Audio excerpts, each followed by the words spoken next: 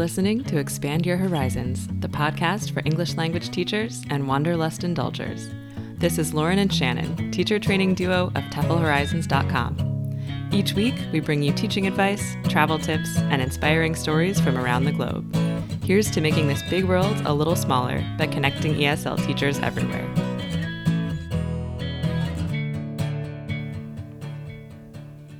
Hello and welcome to Expand Your Horizons, the TEFL Horizons podcast. I'm Shannon.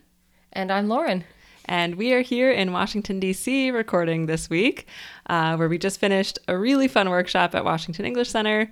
Thank you so much if you were able to attend. And if not, you should come join us for the next one. Hope to see you there. We're going to start trying to do more of these in-person events. So we will let you know. Hopefully we'll be at a city somewhere near you someday soon. Yeah. Anyway, let's get into this week's episode. We've been talking a lot lately about first reading lessons and then listening lessons. And the reason I think we're so passionate about talking about things like teaching reading and teaching listening is because I think it's really common for, maybe when you first think about English language teaching, I think it's really common for people to think that teaching English means teaching grammar and teaching vocabulary. Yeah. Sort of the technical things. Yeah, but teaching English is not just grammar and vocabulary. Granted, that's a huge part of it, but there's so much more that goes into it. And part of that is also teaching what we call skills. It's also important to teach reading comprehension, listening comprehension, and also to other skills that we haven't really talked much about yet, speaking and writing. So in this week's episode, we're going to transition from talking about teaching reading and listening, which are what we call receptive skills, your receiving language, and we're going to transition into the productive skills, speaking and writing. So these skills in which students are producing language. Right. So these are different, and there's kind of a different way to approach teaching skills, teaching reading or listening or speaking or writing. There's a different approach to them than when you're teaching grammar or vocabulary. So Lauren, how would you say they're different?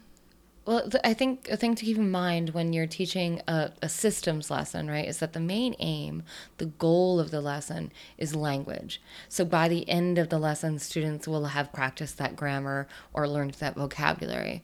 Whereas in a skills lesson, the main aim and the focus of the language is the skill itself. So skills lessons give students a structured opportunity to practice the skill. So let's look at speaking, for example. Students might ask you, like, why should we practice the skill of speaking in class when we do that outside of the classroom? And as teachers, we need to think about actually why, like, what's the difference between students speaking outside the classroom and in the classroom? And my answer always is that we give them a structured approach to that skill. So in a speaking lesson is structured in a way that students will be prepared to do the speaking task well. And then at the end of the lesson, we as teachers are prepared to give them really good feedback on their language through error correction, correcting the errors that we've heard throughout the lesson. Absolutely. I think that's very common, as you said, for students, and I think also for teachers. That seems like a valid question at first, which is, why do we need to spend time helping students practice reading or listening or speaking or writing when, it seems like they could, if they're just going to sit silently and write something, why couldn't they do that at home? But you're right. It's providing students with this structure. And the thing I always like to say about speaking and writing lessons is that the important thing to remember when teaching speaking or teaching writing is that you don't want the students to feel like they showed up to class, they sat down, they talked about something, and then they left, right? Which might very well be entertaining or it might be enjoyable for the students. They are, yes, getting some practice just in the act of speaking itself. They are, by definition, getting some speaking practice. But in just doing that, if they just show up, they talk about something, and then they leave, how can you really prove that the students are any better at speaking, at the skill of speaking, than they were when they first walked into class? Absolutely.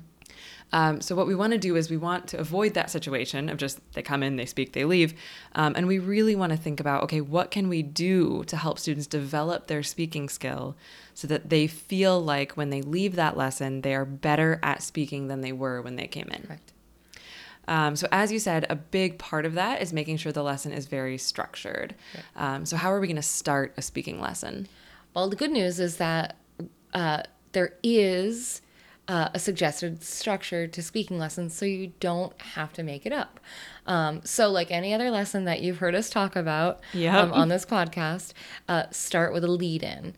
Remember, your lead in is your chance to connect the topic of the lesson with your students' experience.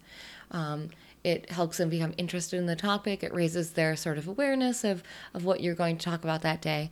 But it shouldn't be focused on anything to do with teaching them new like vocabulary words or new grammar. Nothing like that. It's just meant to be sort of a fun 3, maybe tops 5-minute intro into your lesson. So like, let's imagine that we've planned a speaking lesson about perhaps we want our students to plan a party together. So that's going to be the task later on in the lesson. The lead-in might be like me. I'd ask the students like, oh, so what's the last great party that you went to? Yeah. Talk to your partner. Perfect. And then they report that back to the class. Something very, keep it light in your lead-in and keep it really set on providing a context for the lesson. Yeah, and I just want to jump in here because it could be a touch confusing that even though the students are speaking to each other in the lead-in, this is not the speaking task yet. This is sort of like a light speaking exercise in which, yes, the students are physically speaking, but as always with skills work, just because the students are physically speaking about something doesn't mean that that is a genuine speaking task, the way we're going to define it in a speaking lesson. So it's not terribly structured yet. We haven't given the students any particular support for this speaking task. We've just given them a topic. Think about the last good party you went to. Talk about it for 2 minutes with your partner. And honestly, even during that stage, I'm not on top of them, to make sure that they're producing language at that point. I might even use those 2 minutes as an opportunity to set up my board for the next stage. Right. We're just letting them warm up at this point and get engaged with the topic of the lesson. Correct. So anything that has to do with parties for this particular hypothetical speaking lesson we're talking about is going to work fine. Absolutely. Yep. Right. Okay. So that's your lead-in, kind of the warm-up for the students. Now they're aware that, okay, this lesson has something to do with parties. They've gotten to engage with that topic. They've gotten to warm up and get ready. So the next thing now we can do is set the actual speaking task. So setting the task, I want to be clear, is different from the students doing the task because there's a lot that's going to happen in between. But with a speaking lesson, it's really important that sooner rather than later, the students know what the speaking task is going to be later in the lesson so that you can help prepare them for it. So in this particular lesson, let's say the speaking task is the students have to plan a party together. So eventually, we're going to have the students in groups of 3, 4, something like that. It will probably depend on what my class size is. And the task, the thing that they'll actually have to talk about, is they'll have to plan a party. So I can use the example of a lesson that I've actually taught before in which this was the speaking task. So I set up the lesson in that I told the students they would have to plan a party for the last day of class. And I told them that it could be, a very exciting, fun party. Money was no object, all that stuff. Except they did have a set budget. So they had to agree in their groups on a venue. They had to agree on the food. They had to agree on the entertainment, like the music, if they would have any sort of games, if they would go bowling, if they would do something else. And so they had to choose all of these things, and all of these things had set prices assigned to them. And so they had to negotiate with each other to agree on something that was going to be within budget. So the reason this works as a speaking task is because it required the students to speak. That might sound obvious, like any speaking task you would think requires the students to speak, but think about the difference for a second. What if the speaking task was just talk to your partner about a great party? Mm-hmm. Talk to your partner and talk about what you think makes a great party. Right. It's a very singular type activity. Right. And okay, yeah, the students are going to speak, hopefully. If they're obedient, they're going to talk about it. If they're interested in the topic, they're going to talk about it because you told them to or because they're interested. But it doesn't really push them to speak. Like there's nothing that they need to accomplish in a genuine communicative way. So what we're getting at here is there's something called a communicative goal. And basically what that means is there should be some kind of goal or result that the students are trying to accomplish separate from just use this language because I told you to. Right. So it should be something more than just like, we'll talk about this because I told you to talk about this. Right. So in a task where you just say, talk about a good party, yes, it's something where the students are supposed to be speaking, but there's no goal in doing that. I say what I think makes a good party. The other people in my group say what they think makes a good party, and then we're done. We don't have to agree on anything. We don't have to accomplish anything. Versus this other version, if they have a set budget and then they have different options that they have to choose between that have different prices, but they all have to plan one party together, now there's a communicative goal. The goal is not just talk about this because I told you to. The goal is you have to plan a party, and it has to be the best party you can plan within budget. Yeah. So that's what you really want to think about. That is the key to a good speaking task, and the task itself is going to make the lesson. So you want to make sure your task has some sort of communicative goal. That's going to make it, number one, more authentic, because there is something that students have to do or have to negotiate or have to accomplish with the language. That in turn is going to make it more motivating. Now the students want to speak, not just because you told them to, but because they want to achieve this goal. They want to plan this party. And then also it's going to come up, it's going to be useful for the next stage that we'll talk about in a second, which is bringing up some helpful language that the students can use. Absolutely. I was thinking that it also, it acts as sort of like this, it propels the conversation forward if in some classes where students are less willing to talk, or in lower level classes where they don't have maybe as much language, at their fingertips, this communicative goal really can be motivating. Exactly. They're going to try. Even if they are very low level and they're not super fluent, they're going to want to try, which is so magical. And it does lead nicely into the next stage. So after you set the task and you do a demo of the task. Oh, right. We haven't talked about the demo yet. So there's a big difference between, telling students what they're gonna do later in the lesson and actually giving them an example of what they will talk about later in the lesson. So after you've kind of, given them a quick overview of the task, it doesn't hurt to do a demo yourself of what the task is. Exactly. And you can think of it as a demo, not just like giving instructions or hypothetically telling them, like, for example, maybe I talked to my partner about, I want this kind of music, but then my partner disagrees and wants this kind of music. You want to make it, again, as authentic as possible. Like they're really watching an example of exactly what the task would look like. So that means that if the task is something where two people are supposed to be speaking together and potentially agreeing and disagreeing, you better give them a demonstration of two people speaking. So you probably won't be able to do the demo by yourself. So in order for this to be really good and really useful and really authentic, it might take some more foresight and some more planning on your part that you could even record you and another person planning a party together. It wouldn't be necessarily the full time. Like you wouldn't, let's say you're going to give the students 10 minutes to do this speaking task. You probably wouldn't want the demo to be 10 minutes. It could be a mini version of that. Maybe it's a 2-minute recording of you and one other person, having some agreements and disagreements and trying to negotiate your idea of what makes a great party and how you want to spend this hypothetical money. But that's going to make it a really meaningful demo. Absolutely. If it's a speaking task where the students, for example, just have to give a presentation, or let's say they have to pitch a new product, then it's a demo you could do by yourself. Sure. Yeah. So what I'm trying to say is just make sure that the demo is the same thing, the same format as whatever the task is going to be. Because it will help setting up the speaking task later. It'll make it so much easier. It gives you a reason to... or it makes the transitioning to the next stage a lot easier. So after we set up the task and we've given a good demo, before we start giving students time to get into the speaking task, take a few minutes to give the students some useful language.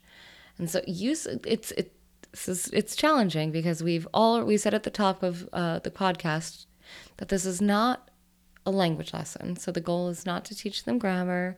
It's not to teach them new vocab. But for a speaking lesson, in order to give that the students sort of that sense that they've walked away from class having learned something new. It's really important to give them something there. And so, we've done a lot of talking about this planning a party and negotiating, right, with your partner, what you might bring and where you might have the party and how much you're going to spend on decorations. As a teacher, ask yourself, what kind of language, so what useful phrases would our students need to know in order to be successful in during the speaking task? And hopefully you'll have already used it in your demo yourself. So if I'm imagining that I'm planning a party with Shannon, and I think it's a really good idea, that we I don't know, have champagne. So I might suggest to Shannon, as some of the refreshments, I think it's a good idea if we have champagne. And then Shannon might say, I like champagne, but don't you think soda would be better? So in the process of demoing the task, we've also already kind of shown students passively what kind of language they might use in order to do the task successfully. The useful language stage is just a chance for us to focus on that for a little while. So we're not going to turn it into a grammar lesson or a vocab lesson. I like to call it like language light, the language light stage. That's a nice way to think of it. I like to, remind my teachers that we're not going to bash them over the head with language there, but give them a few useful, maybe like sentence starters. For those of you who have done some a teacher training course, you may have heard the term functions. We give them functional language, which is useful language, like everyday language. If that term is not familiar to you, don't worry.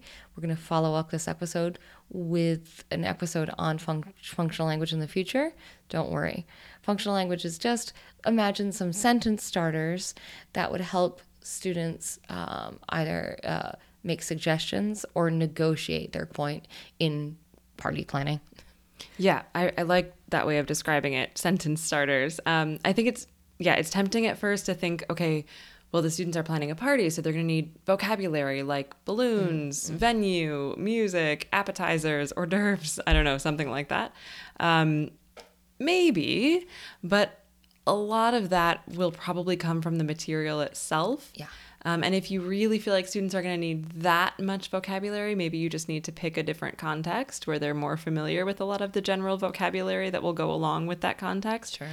What's going to be the most useful for them is really, like Lauren said, if you think about what they need to do, so going back to that communicative goal, in this case, the students need to agree on something. They need to negotiate and plan this thing together where they're all in agreement at the end. Then clearly they're going to need phrases for agreeing. Yeah. For disagreeing, for asking other people's opinions, for hedging a little bit, like, well, I like that, but right. I'd rather have. Mm-hmm. So that's where these sentence starters come in, that we're not just giving them individual words and we're not giving them set grammar. We're giving them these phrases, these sort of prescribed phrases that you can use anytime you need to agree or disagree. Or make a suggestion, or make a suggestion, and then you just slot in your own language. Right. So this goes, again, back to why having a communicative task where they actually have to accomplish something is so important, because that's going to create the need for this language. Absolutely. Okay, so we've set a task. We've demonstrated the task. We've given students some helpful language that will allow them to do the task better. Now we're getting into the point where students are getting ready to do the task themselves. However, before we just jump into letting them do it, it's really helpful to give them some preparation time or some brainstorming time. This doesn't have to be extensive. It doesn't have to be a lot. But what you'll find is if there is a communicative goal, and in this case, in our example with this party planning task, the students need to agree on what kind of party they want, right? Yeah. First, it's really helpful if they have their own opinion on what kind of party they want, because that's going to give them something to argue for. Sure. So it's going to create a need to agree or disagree. So really helpful to give the students a couple of minutes first to actually look through the different options for venues and food and whatever. Mm-hmm. Think about what they want, and also think about how they might express those preferences in the language that you've given them.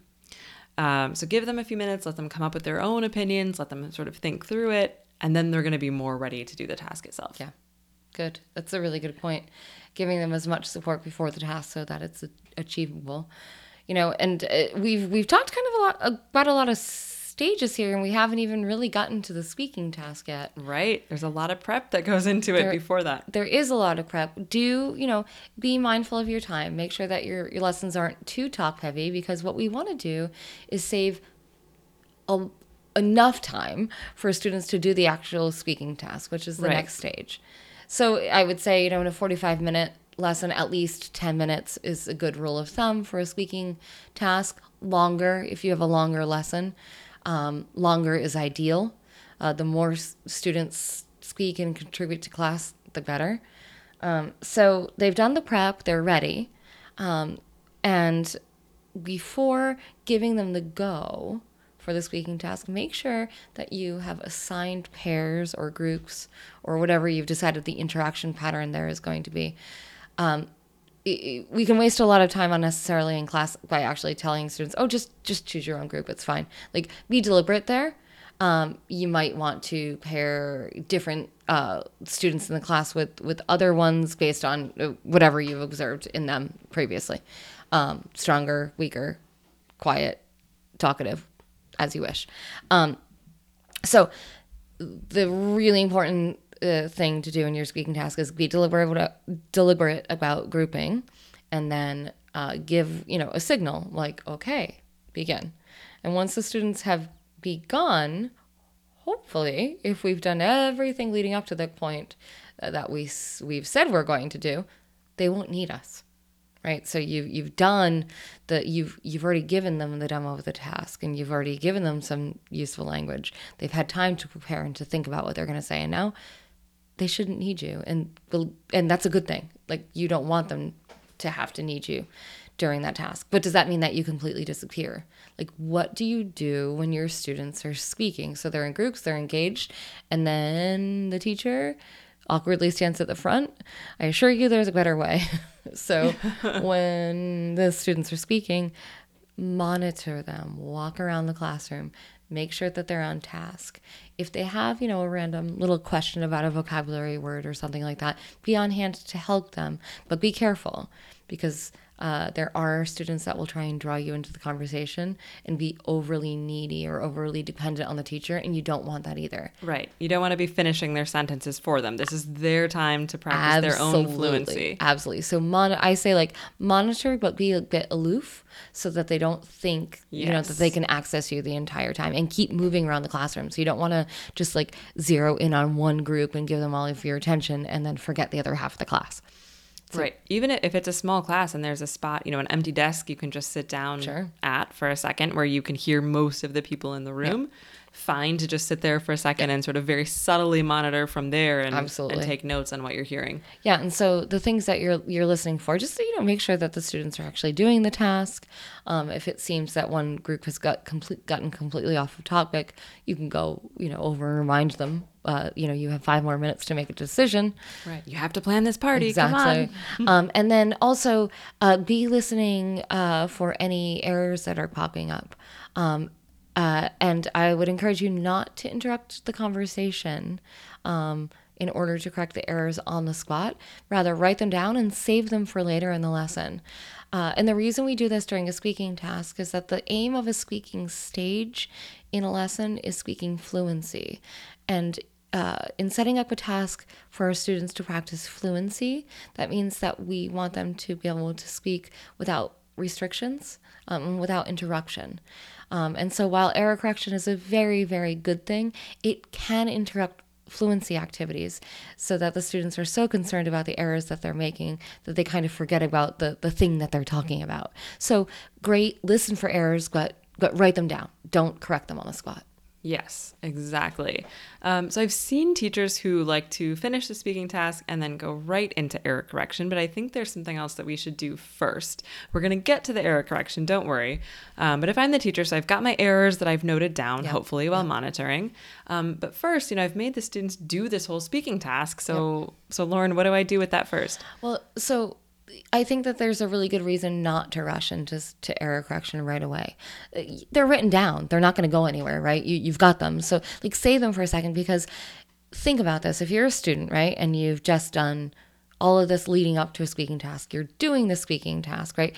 Now the We've teacher just planned our whole right, party. the teacher has given a task that has a communicative goal. Like, you told us to negotiate, you told us to suggest, you told us to whatever.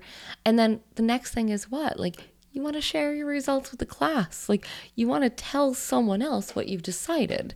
And so that's the next logical step. And that's actually the next step in a speaking lesson plan, is what we call content feedback, or feedback on ideas.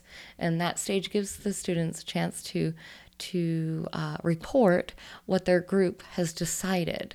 And the communicative goal and the content feedback stage go hand in hand. So whatever you've set up for that task, whatever the students have decided together, or done together, or ranked together, or whatever the task is, that's their opportunity then to tell the class what the result was. Right. So in this case, if the task was plan a party in your groups, then each group now for content feedback needs the opportunity to share the party that they've planned. So, okay, this group, what's your party? What are we doing? Okay, this group, what's your party? What are we doing? So everybody gets to share their different ideas, and then we can kind of compare what each group came up with. Yes, compare. And actually what makes this stage even better is if everyone listening to the groups present their ideas has sort of a reason to listen. And so to push this even further, okay, we're going to listen to the three groups present their ideas. Let's choose the one that we want to do together. Yes, So that's a great idea. Right. So like giving sort of this completion to that stage is nice too. Like, let's all choose together now what, of the three ideas, what we're going to do. Right. Exactly. I do avoid the word best there. Like, I really I try not to say in front of the class, let's choose the best idea. I just think it's sort of demotivating. So I try to come up with a different way of saying it. Like, let's choose, the one idea that we want to do all together. And for me, it's a preference, but for me, Sure. I like it. That's fair. Yeah. I think that's important that you're getting this content feedback where now the students feel like there was a reason that you made them do this whole thing. There was some sort of result or some sort of reporting back that they had to do. Yep. They did something with that idea. Everyone gets to hear everybody else's idea. So it's a really nice way to bring the class back together at the end. So after you've done that, then we can get to that error correction that we've been talking about. A good trick here, even though you know that you're not going to address the errors until you've done that content feedback, it's still helpful to get them on the board so that they're ready for you when you want them. So what I usually suggest is in the last 2 minutes maybe of the student's speaking task, like before you've stopped the task, you can be sort of subtly writing the errors that you've heard on the board, and then just ignore them until you're ready for them. I know teachers worry that they're going to be distracting. Like, the students are going to see you writing on the board, and then they're going to be distracted by the stuff you've written on the board. But I found that that's often not the case. As long as they have a communicative goal and you've timed it well, they're going to be so engaged in that speaking task still that they're probably not going to pay much attention to you writing on the board. And then if you don't say anything about what you've written on the board, and you just ask them for that content feedback instead, okay, tell me about the party that you've planned. They're going to have other stuff to do. So it'll just sort of be there behind the scenes until you're ready for it. Absolutely. So when you are ready for it, then you've got the errors all set for you.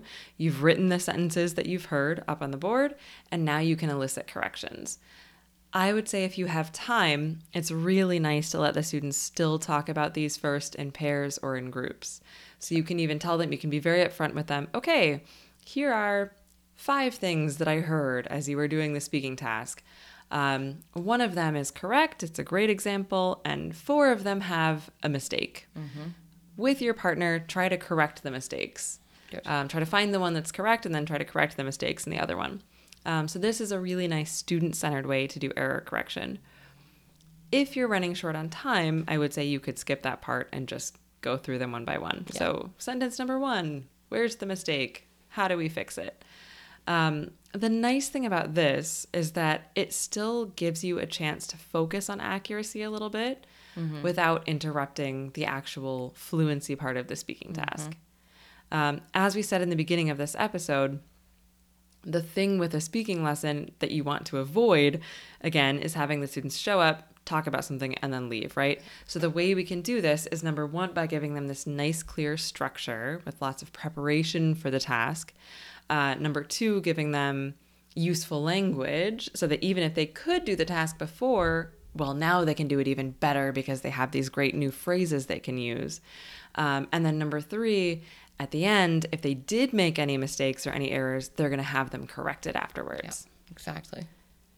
So we call this upgrading their language or upgrading their language accuracy after the task. Because we can assume if the focus of the speaking task is fluency, that's great, and we want to keep the focus fluency, but they're probably going to make some mistakes, right? Yeah. So this is a nice way to then give them that little accuracy boost afterwards. So then finally, that could round out my lesson. That could be the end of my lesson. But ideally, if it's a longer lesson, I have some extra time, what could I do? One idea for extending a speaking lesson is simply having students do the task again. Often I'll switch up groups, so it's a little bit different and there's a little variation. But giving the students the opportunity to do the task again, it's been shown that students benefit from from repeating the same task, and that they don't actually get bored by doing the same thing again, as long as you change just a little something. So usually changing pairs is enough. Yeah. So for this example that we've been giving with the party planning, you could change up the groups. So everybody has new group members now. And you could say, like, okay, now we have to plan the party again, but this time your budget is doubled, or this time your budget is cut in half. Nice. So you only have half the money this time. You have to plan the party again, and you better make sure it's just as good or something. Yeah, and what you'll see is that, you don't have to go through all the other stages because you've already been through them, right? And they have access to that useful language that you did and stuff like that before it. Right, and they might even be better at using it now because this is their second try. Yeah, there are a lot of authors actually that talk about the benefit of this. They'll call like the first time that the students have done the task the dress rehearsal stage, and I like that. I like the idea of giving the students sort of the opportunity to do something and then do it again. I don't know, better or with more confidence, let's say, the second time. Yeah, an alternative to that structure is maybe the first time you just put the students in pairs and just, brainstorm your idea for the party in pairs, and that's kind of the quote-unquote rehearsal stage. And then next, okay, 2 pairs get together, and now in a group of 4, you have to really plan the official party, and that's the main speaking task. But again, doing that little error correction in between helps sort of correct them for the next time around. So any errors maybe that they made the first time, they've been addressed, and then the next time around, hopefully they're not going to make those errors again. Right. And, the benefit, again, going back to the beginning of the episode when we said this is not a systems lesson, right? Like the goal is not language. The beauty about doing a lot of the language work in this lesson in the error correction stage is that it's not a pre-planned grammar lesson. It's not pre-selected vocabulary. It's feedback on the student's actual language. Right. It's whatever came up naturally. Yeah, and I think that can be super beneficial. It can push our students sort of out of their comfort zone linguistically and help propel them towards, the next stage in their progress. Right. And remember that about that useful language we've been talking about as well. So as we said, one of the stages is to give the students these sentence starters that are going to help them do the task, but that's still not the goal. Like the goal is then not for students to perfectly use all these phrases that we've given them for agreeing or disagreeing or making suggestions. We're just giving them those sentence starters or those phrases as helpful tools. Right. That's not the goal. The goal is I want you to be better at speaking than you were when you came in. Right. Here's something that might help you do that. Yep, exactly. These phrases. Yep. Okay, so that is pretty much what a successful speaking lesson might look like. So just to recap, first thing we want to do, of course, is a lead-in. So that's going to set the context and just sort of bring up the topic of whatever the lesson is going to be. And then we want to make sure to set the task. So be very clear about what you want students to achieve, and also demo the task. Make sure that that demo is as closely represented. Closely mirrors the task that you want the students to do. That's what I wanted to say. Yes. Can you tell we've had a busy week? Great. Okay. And then the next thing is to give the students some useful language, and that doesn't necessarily mean grammar or vocabulary. More likely that means some helpful sentence starters that they can use to do this communicative aspect of the task. Good. The next stage is prep time. Don't forget to give students some time to prepare for their speaking task. Then we have the actual speaking task, where the students do the task in pairs or groups. And then after that, we want to give the students an opportunity to share their ideas with the class, and we call that stage content feedback. And then we have what is sometimes called language-focused feedback, also known as error correction, where we put errors on the board and let the students correct them. And then don't forget, you can always repeat the task if there's time. Okay, so if you haven't ever tried to do a full-on speaking lesson, I would encourage you to use these stages and try it. I know that, hopefully if your lessons are effective and you're conscious of your students getting lots of time to speak, then your lessons already include a lot of student talking time. But that doesn't necessarily mean you're teaching full speaking lessons. And I think there is definitely a place for full speaking lessons in a language course. Absolutely. So good luck. Try it out. Let us know how it goes. If you've already been teaching speaking lessons, we would love to hear ideas for your favorite speaking tasks. You can leave them in the comments. There are so many different things you can do with this. That's what makes them so much fun. You can really get into it, have fun with it, and make them super authentic. Yeah, great. And the students love it. I think you'll find, again, if you haven't really tried speaking lessons before, the students get really lively and really engaged, and it's so much fun to monitor and see how much they're enjoying practicing the skill of speaking. Yeah, so let us know. We'd love to know how it goes. Yes, leave a comment and we will respond. Okay, until the next episode. Bye, everybody. Bye.